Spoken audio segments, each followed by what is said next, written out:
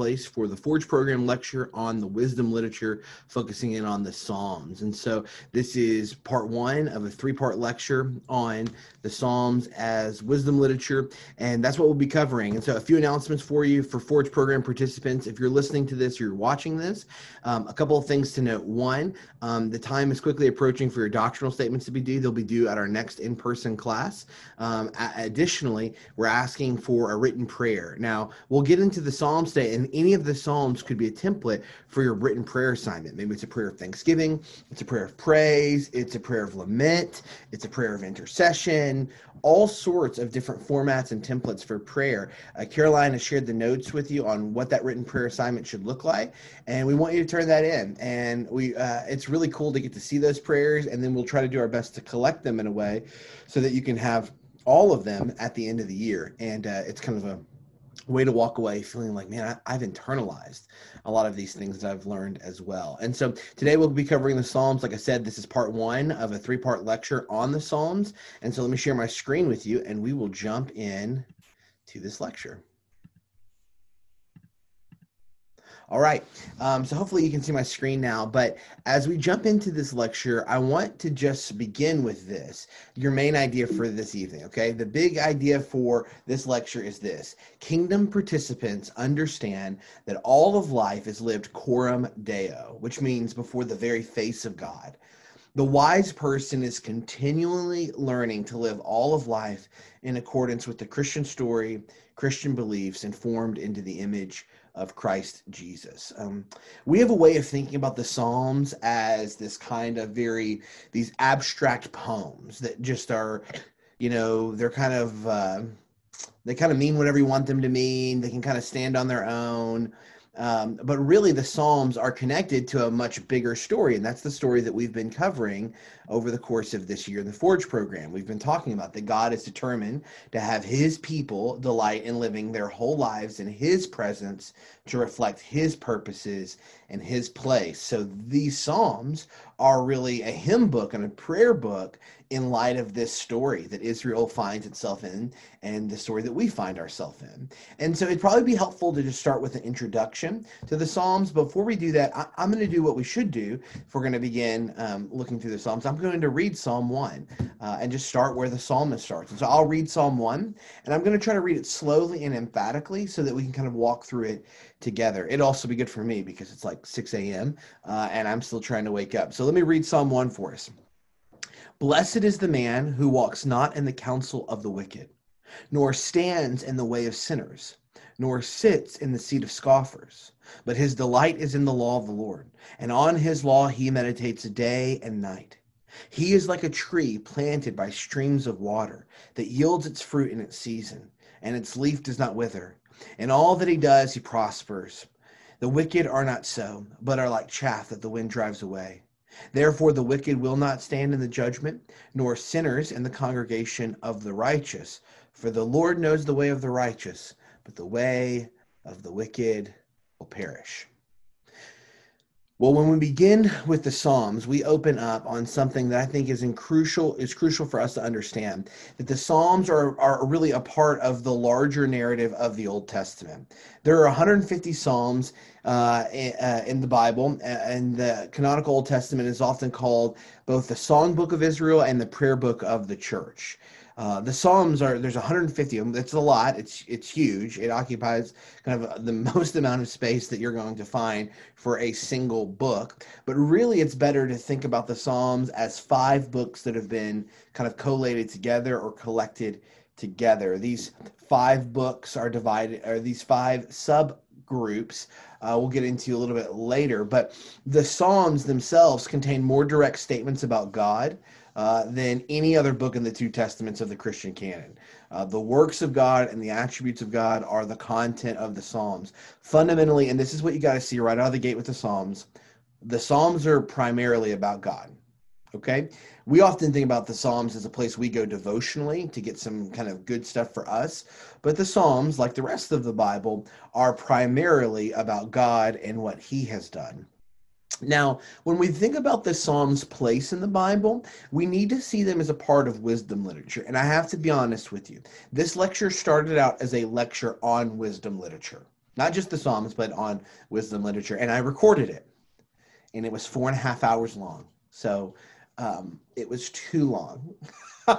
So I'll have to talk with Caroline about maybe adding a lecture next year. We'll do one on the Psalms and then one on the rest of the wisdom literature. But after I recorded it, I thought I cannot, in good faith, send them a 4.5 hour lecture on wisdom literature. But I want to talk a little bit about the Psalms and their place in the larger group of wisdom literature in the Bible. So when we think about wisdom literature, specifically in the Old Testament, we're really talking about 5 books, okay?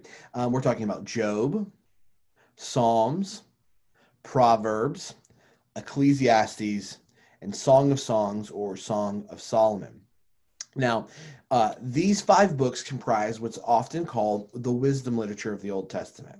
Now, wisdom literature, if you're just looking for a very basic definition of wisdom literature, I have to be careful that I don't slip into that lecture because then we'll go 4.5 hours. If you're looking for a very basic definition of wisdom literature is this. Wisdom literature is God's instruction in how to live a righteous life in the midst of a broken world. I mean, that's what wisdom literature is about. Now, each one of these books approaches that differently. Job is a narrative, or begins with kind of a narrative, but then really enters into almost a dialogue. It almost looks like a Socratic dialogue between Job and his friends and God. The Psalms is a collection of prayer and poetry and hymns and songs. Proverbs is a little bit axiomatic, meaning it's these statements. They don't really have like a clear narrative thread. Like the Proverbs isn't historical narrative. It really functions as its own kind of thing in the scope of the Old Testament, which are it's a collection of proverbs, of wise sayings. Ecclesiastes has more of that kind of narrative strain because we get a little bit more of the context. But then again, Ecclesiastes feels more like an essay. And Song of Songs or Song of Solomon would probably be more of a poetic narrative. It's certainly poetry, but it also has some of that narrative storytelling component where there's some central characters and they're playing out over the course of the book of Song of Solomon.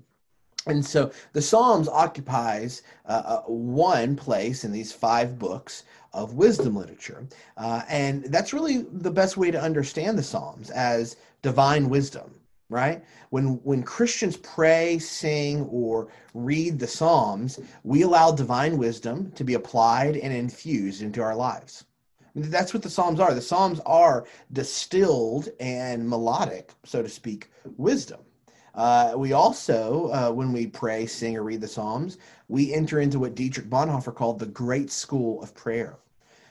He goes on to say, it teaches us always anew who God is and what God does, and which tells us who we are and where we are going. That's really great. So Dietrich Bonhoeffer called the Psalms the great school of prayer, which teaches us always anew who God is and what God does. It's primarily a book about God, and which tells us who we are and where we are going. See, that's that component of knowledge of God, knowledge of self that we've been talking about this year. The increasing knowledge that we have about who God is and what he has done, the increasing clarity we have around who we are and what God is calling us to do. And so the Psalms are absolutely crucial and have been crucial in the life of the church since its inception, because they were crucial in the life of Israel. Let me give you a context note about the Psalms. We often think about the Psalms as David's private journal, right? And it's important to note here that while David is the author of many of the Psalms, it's clear that David is not the author of all of the Psalms. The Psalms were emerging out of Israel's corporate life of worship together.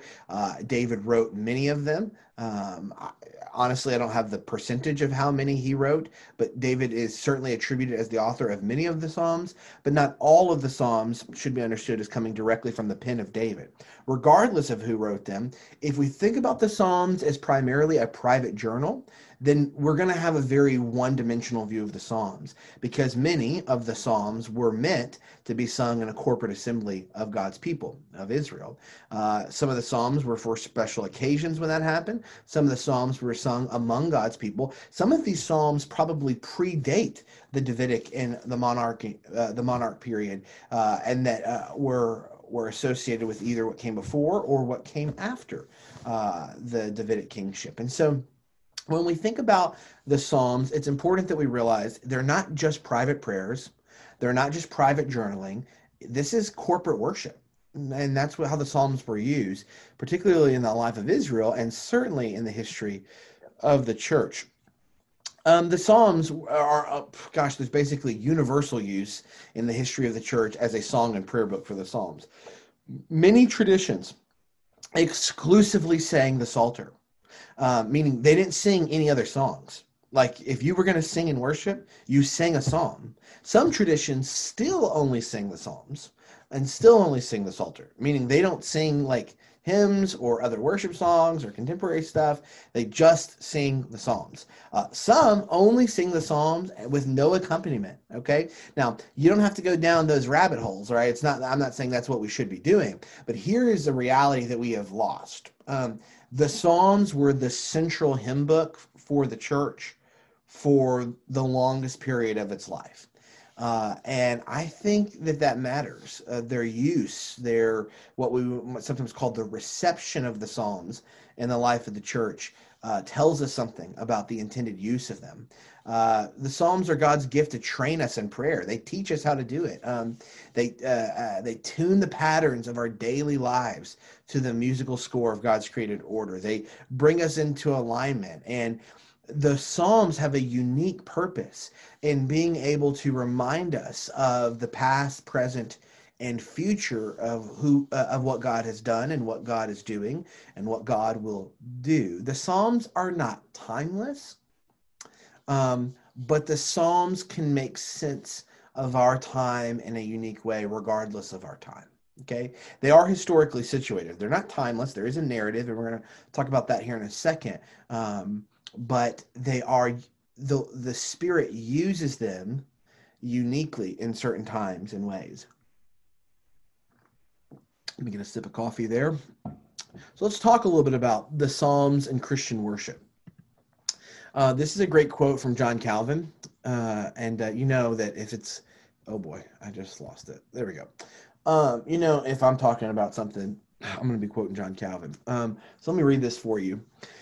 We must have songs not only honorable but also holy, which are to be like needles to arouse us to pray and praise God, to meditate on his works in order to love him, fear, honor, and glorify him. We will not find better songs, nor ones more appropriate for this purpose than the Psalms, which the Holy Spirit has spoken and made. Therefore, when we sing them, we are certain that God has put the words in our mouth as if they themselves sang in us to exalt his glory. And that's an incredible quote. Essentially what Calvin is saying is like, do you want to know that what you are saying, praying, or singing accords with the heart of God for the world? Do you want to have assurance of that? Well, look no further than the Psalms. Look no further than the Psalms. And I think that it's important for us to understand that the community of faith uses and reuses and repurposes and reuses these words because we know them to be more adequate than the words that we have.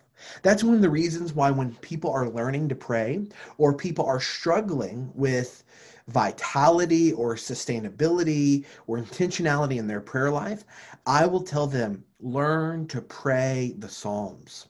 Learn to pray the Psalms, because as you learn to pray the Psalms, you will find that they will begin, like almost like the hook to a catchy song, to just kind of reappear in your heart in moments of crisis and in moments of need. Do you ever find yourself humming a song that you like or humming a song that you've heard? Well, meditating, memorizing, and praying through the Psalms will become like that. They almost become a soundtrack to where when you see things, you'll use the commentary of the Psalms to kind of make sense of them or to talk about them or to relay them to the different aspects of your heart. So I want to kind of focus in a little bit and talk about the storied situation of the Psalms.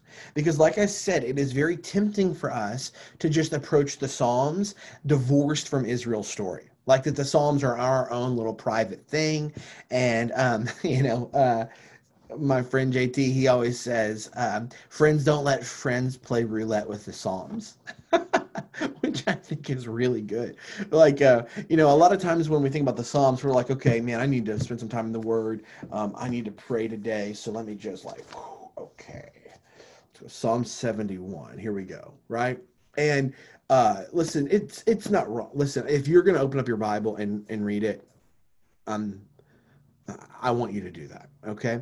And so don't let that be discouraging. And I certainly have done that on many occasions. The dominant way that I pray is I pray through one psalm a day, and it usually just accords with whatever day of the month we're on. So if it's Psalm 4, I pray either or if it's, November 4th, I either pray Psalm 4, Psalm 34, Psalm 64, Psalm 94, Psalm 124. If it's the 5th, then I pray Psalm 5, Psalm 35, Psalm 65, Psalm 95, Psalm 125. So that's a fine way to just pray and to work through the Psalms. But we have to be careful that as we approach the Psalms, we don't divorce them from the unique historical context that they were in. So as well as I do, knowing that there are 150 Psalms, we cannot go through the historical context for every single Psalm. It can't happen. So I do want to give you a little bit of backdrop for these Psalms because I think it will be helpful for us as we move forward.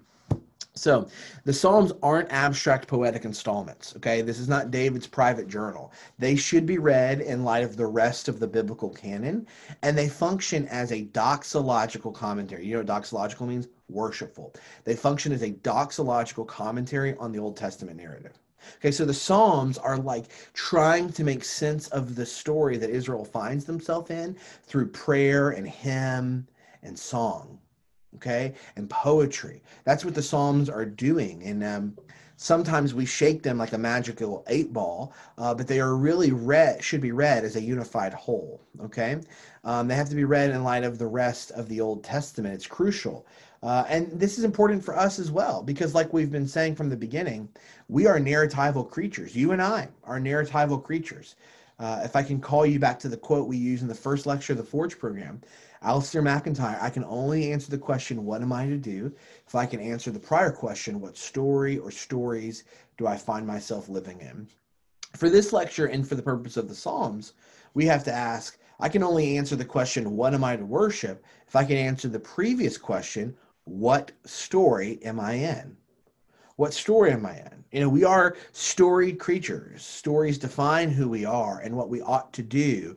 On the basis of the story that we find ourselves in, it's how we make sense of the world around us. And the Psalms teach us that the worship of God is whatever story we are living in. We will worship whatever God is central to the story that we are embodying, right? So we've talked about false stories of individualism and consumerism and nationalism and American civil religion and secularism and scientism and progressivism and all sorts of false stories, okay? And we can't tolerate a world that doesn't have meaning. We're constantly trying to make meaning out of the world, and stories are how we do that. And the Psalms are really there to help us make sense of that world by helping Israel make sense of their world. They show us that we are living in and how to live further and deeper into God's story as participants in that story. So the narrative of the Psalms, let me give you the high, meta narrative of the Psalms. Okay, the grand story is this: Israel should keep their hopes alive because they are still expecting an all-conquering hero. The son of David will be anointed by Yahweh to rule over the entire world. Okay, if you're listening, you may need to hear that again. Let me give it to you again. The big story of the Psalms: Israel should keep their hopes alive because they are still expecting an all-conquering hero. The son of David will be anointed by Yahweh to rule over the entire world. So the story that the Psalms are kind of embedded in is this big idea that God is going to send his son or his king into the world to remake and restore the world, right? Because God is determined to have his whole people delight in living their whole life in his presence to reflect his purposes. And yet there is something that stands in the way, and that is sin and the enemy and brokenness and death. And so God, through Israel, is going to send a king. And this king will not just bless God's people, Israel, he will bless the world through Israel. So the major expectation of the Psalms is that the Davidic king is going to rule over the entire earth, and all resistance to that will be obliterated. And I mean, I know that sounds a little like, whoa, that's a little startling for the Psalms. I mean, I thought they were just a kind of a feel-good prayer book. And they are. It is a prayer book. But the major expectation here is that a Davidic king is coming. This king will rule over the entire earth, and all resistance to that rule will be destroyed. So the entire narrative of the Christian story is expressed in the Psalms. Athanasius says this. He says this, "My child, all the books of Scripture, both old and new, are inspired by God and useful for instruction, as it is written. But to those who really study it, the Psalter, the Psalms, yield a special treasure. Each book of the Bible has, of course, its own particular message. Each of these books, you see, is like a garden which grows one particular kind of fruit. By contrast, oh man, excuse me. By contrast, the Psalter is a garden which, besides its particular fruit, grows also those of all the rest." Essentially, Athanasius is saying the entire form and content of God's revelation, creation, Exodus, exile, redemption, fixed in praise, invites our participation, pulling us in. The entire story of redemption is in the Psalms. John Calvin said it like this. He said, they, the Psalms, are an anatomy of all parts of the soul.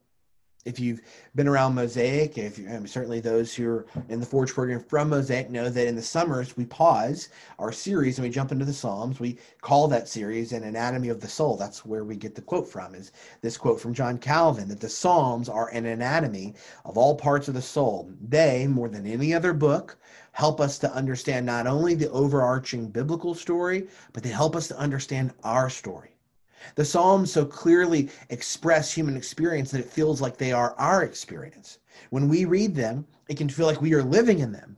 Even more than that, they put into words what only our souls can feel. Like the Psalms capture something that feels inexpressible. They capture sorrow and joy and thanksgiving and forgottenness and doubt and skepticism.